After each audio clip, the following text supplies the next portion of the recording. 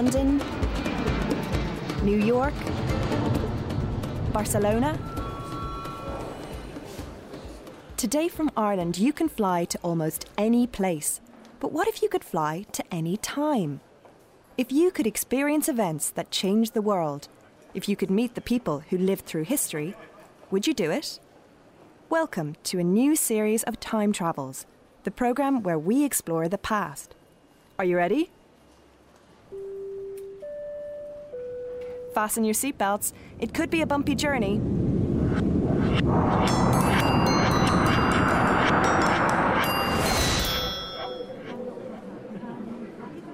Okay, we've landed in an enormous stadium. There must be thousands of people here.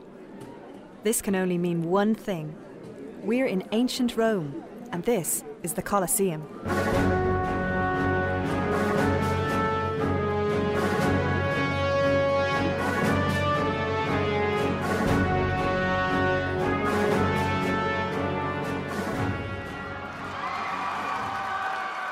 Hello there. Are you here for the show? Oh man, I'm so excited. It's my first time at the Colosseum, but I can safely say that I have never seen anything like it. All of these thousands and thousands of people here for the day. My uncle arranged it. My younger brother was invited too, but he's actually a bit of a wimp. He really doesn't like blood and guts, so he's staying at home. Me? I wouldn't miss it for the world.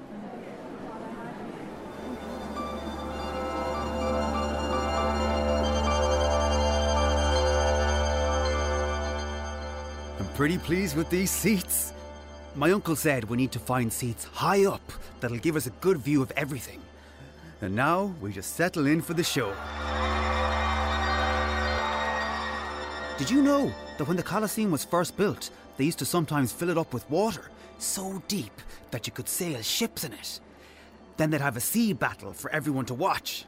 When it was over, they'd drain all the water and have land battles.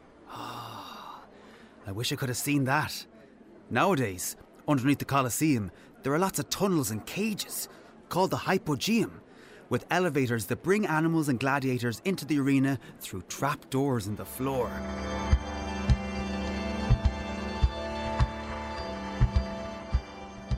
Fighters never know what the next challenge might be, or where it could come from. So, a fighter could be feeling pretty happy with himself having just defeated, like, a bear. When all of a sudden, he turns around and there's a lion right in front of him. It's crazy stuff. Sometimes there are executions, but that sounds a bit of a drag, really. Some people love watching Christians being executed, but I don't know. It's never really appealed to me. I'm pretty keen to see the gladiators, because me and my brother always talk about them, and when we were kids, we'd spend hours play fighting and pretending to be them. The gladiators are usually slaves, or sometimes they're prisoners who've been captured during a war. You have to be really strong and fit to become one. They usually train at a special gladiatorial school and learn all the skills they need with swords and other weapons. I used to think it would be pretty exciting being a gladiator, but as I got older, I realised that every fight is usually a fight to the death, so it doesn't end well for a lot of them. But if a gladiator does win a lot of fights, then he can become pretty rich and famous. Some people go to the Colosseum just to see their favourite gladiator. It's about to start. Get comfortable.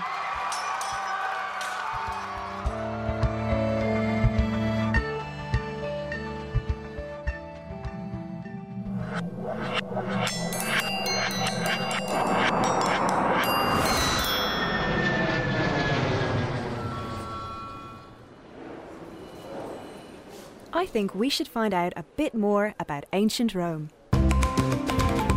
Ask an expert. My name is Hugo Kennedy.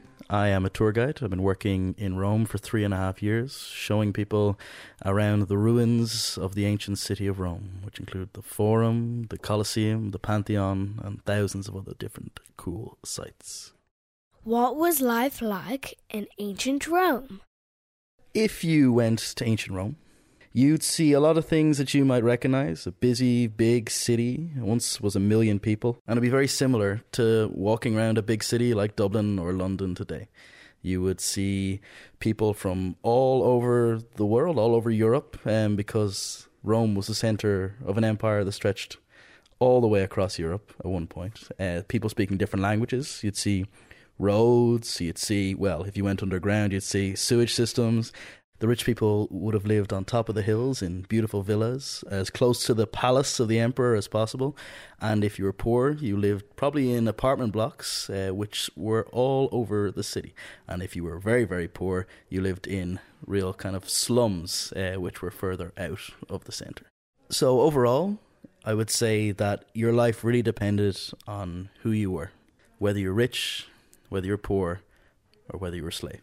What was life like for children in ancient Rome? Again, it would really depend on who you were as a person, where your background came from, your parents came from. If you were rich, you could expect to go to school, and you could even go all the way up to university as well. You could go into the army, you could go into politics. You have the world at your feet, really. If you're kind of a middle-of-the-range Roman guy, a poor guy, you'd probably do pretty much exactly what your parents used to do. Maybe be a stonemason, be a trader, or whatever that was. If you were a slave, then you were kind of stuck where you were, unless you were very, very lucky. You were born into slavery, and you could be freed from slavery. And sometimes if you got very wealthy, you could buy your way out of slavery. So for kids, it really depends on what your background is. But, you know, they played games we have in ancient Rome. You can walk into the ancient Roman Forum and you can see written on the ground, on some of the steps and some of the buildings, like little board games that look kind of similar to chess or checkers or something like that. What did the ancient Romans do for fun? They did lots of things apart from playing board games and hanging out with their friends. They the most extravagant building in all of Rome was the Colosseum, which was huge, held 60,000 people or so back in the Roman times. There you would go to watch mostly gladiator fights.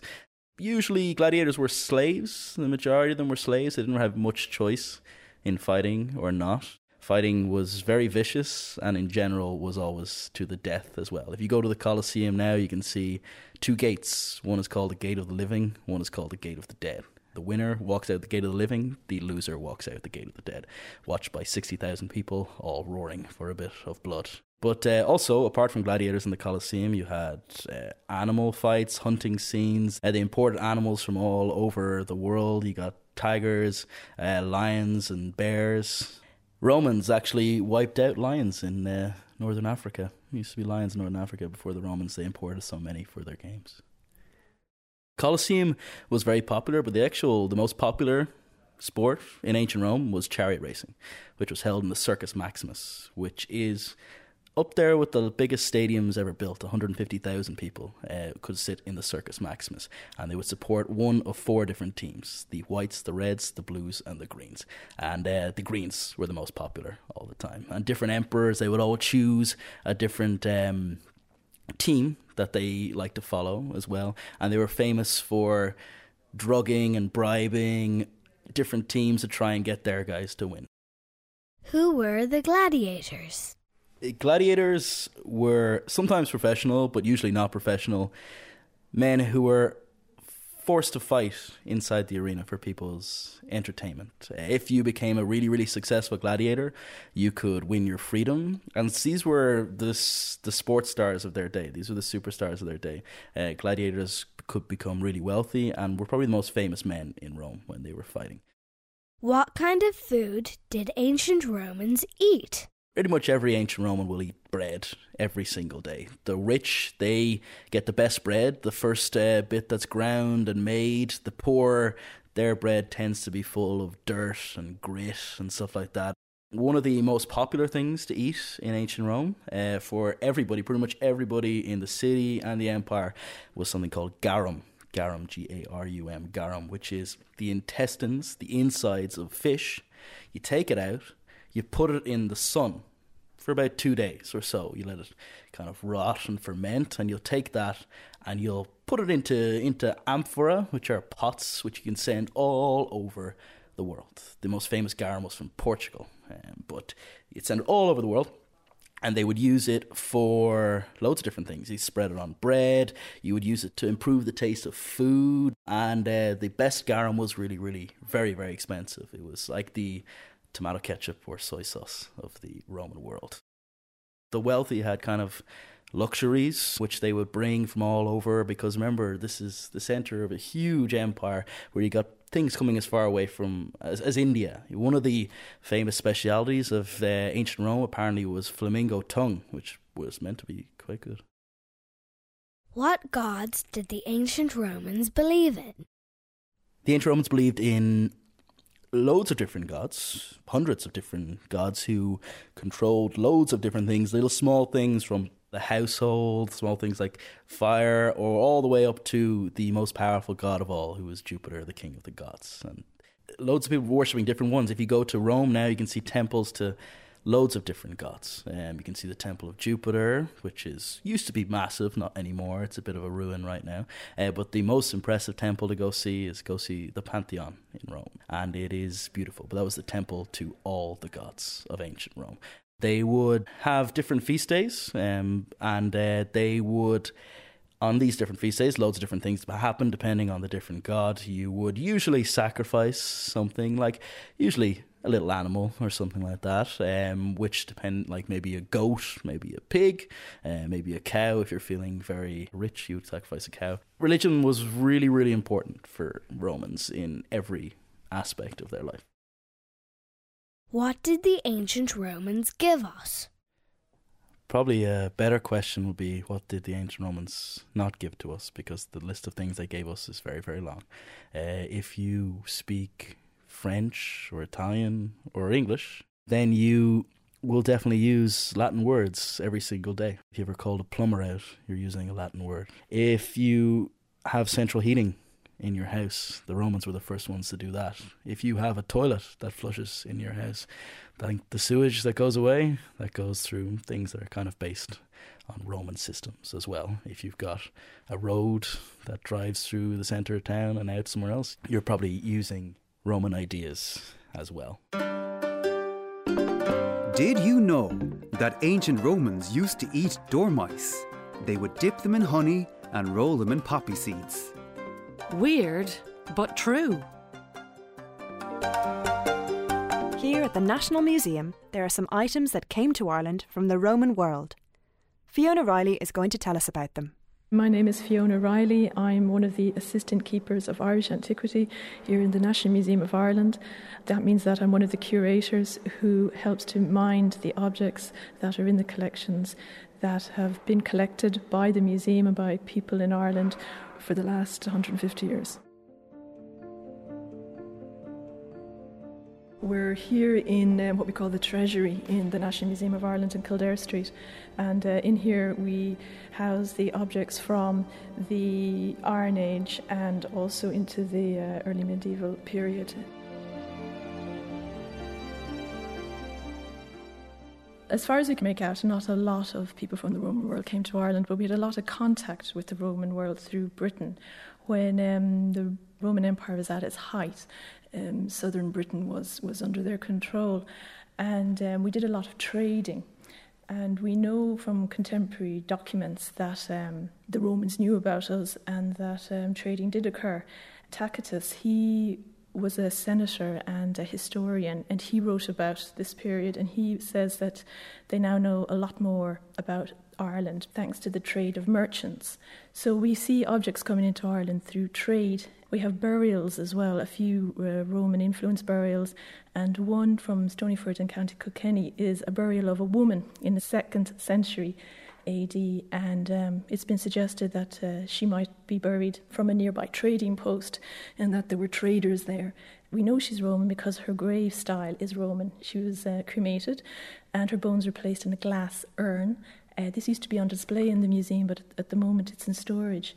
And she had also had a bronze mirror and a little cosmetic jar, so we know it was a woman. There were also earlier in in the period. Refugees came from Britain, probably after the invasion of Britain by the Romans, so that we had contacts through them with the Roman world.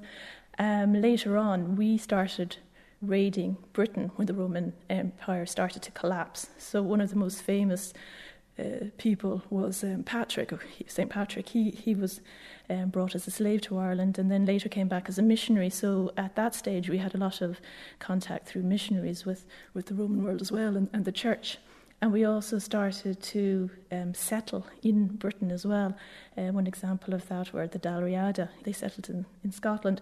So there was lots of toing and froing and objects coming and going and people communicating with each other.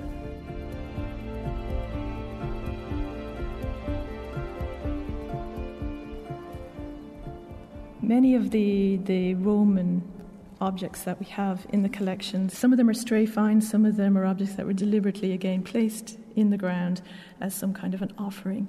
And in this case we have, on the lower level, we have objects that were found in Newgrange. Now Newgrange is a Neolithic site. People might know it as a large mound that people built when we were first farming in Ireland. But even in the Roman period, it was still seen as a special ritual place, and people came and they put objects outside it and placed them in the ground. So here we have two brooches that were made probably in the southeast of England during the Roman period, and they were buried there. We also have finger rings. We have 25 coins, and we have two of them on display here. One is from Constantius I, the other one is from Constantius II, and they were minted in Trier in Germany. But they would probably have come to us through Britain. One of the other objects, the gold, it looks like it's a cut-off from an Irish torque, but it's actually got Latin writing on it. So these were all found in Newgrange, and Newgrange has been identified with Brúna Bróinne, and Brúna Bróinne was the place where Dida, another god, lived, and that they gave their offering, they gave their present to the god, and this is what they brought with them. So whether they were Romano-British, that means Roman people in Britain who had taken on Roman traditions, put them in the ground there, or whether they were Irish people who had somehow got these objects through trade, or they had visited Britain and come back. We don't know.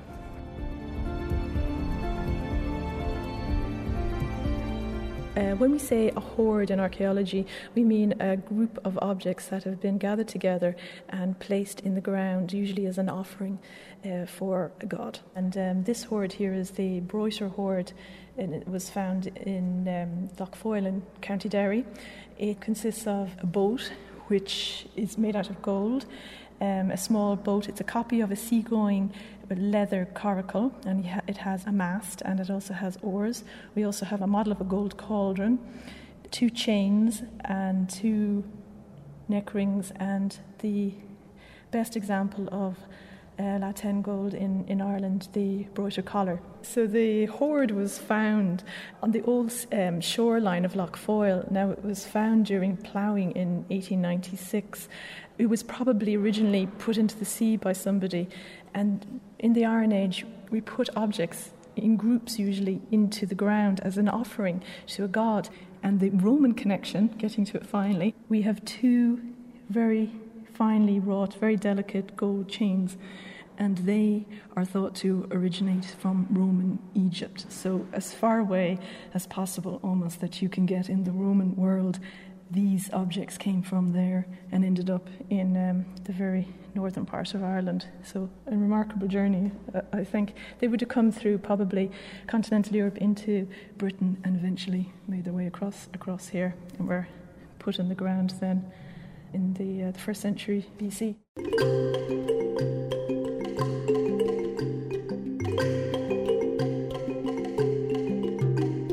The ancient Roman world included many wealthy cities around Italy. Some of these settlements remained and still exist today as modern cities and towns. Of course, they have changed a lot since they were founded. If someone from the ancient Roman world were to visit, they probably wouldn't even recognise these modern places. But over 2,000 years ago, one ancient city would become frozen in time. This is the story of Pompeii.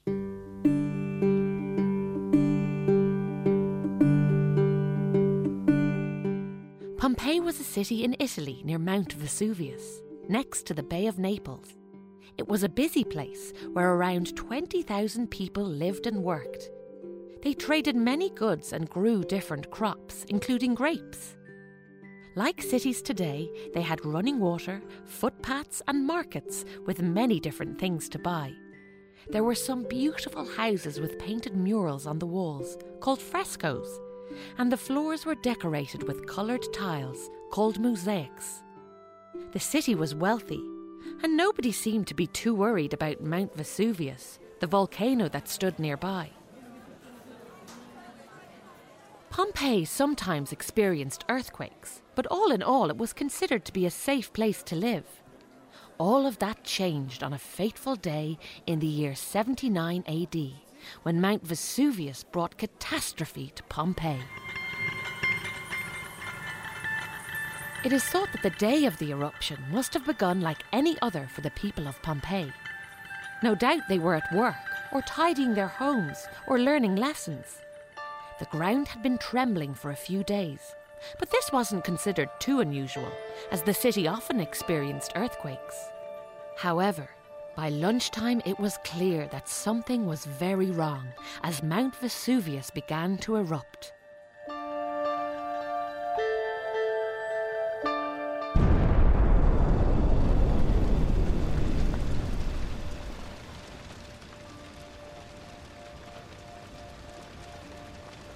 Smoke, rock, burning cinders and choking dust shot into the sky, raining down on the city. Before long, the roofs of the buildings fell in and everything was buried in over 3 meters of burning ash.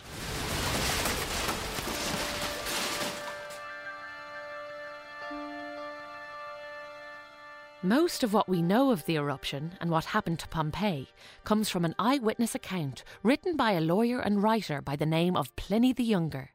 As a young man, he had managed to escape the area with his mother. 25 years later, he wrote to his friend to tell him what happened. His uncle, Pliny the Elder, a writer and philosopher, had died while trying to rescue people from the catastrophe. Sadly, many people did not escape the eruption of Mount Vesuvius, which lasted almost 2 days. The whole city was buried in ash and rock and lay hidden for hundreds of years.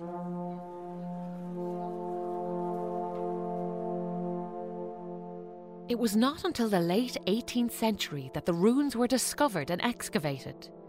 Because the eruption happened so quickly, the city remained as it was.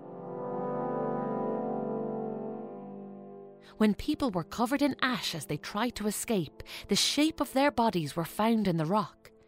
Many buildings were completely preserved, including bakeries with bread still in the oven, and restaurants where guests sat outside to eat their meals.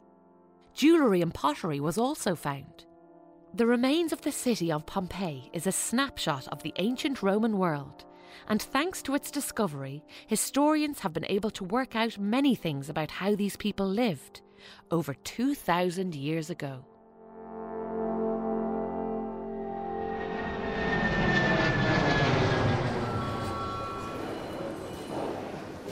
Home sweet home, and the airport is just as busy as ever. And like I said, you can fly to almost anywhere or any time. So, where do you want to go next?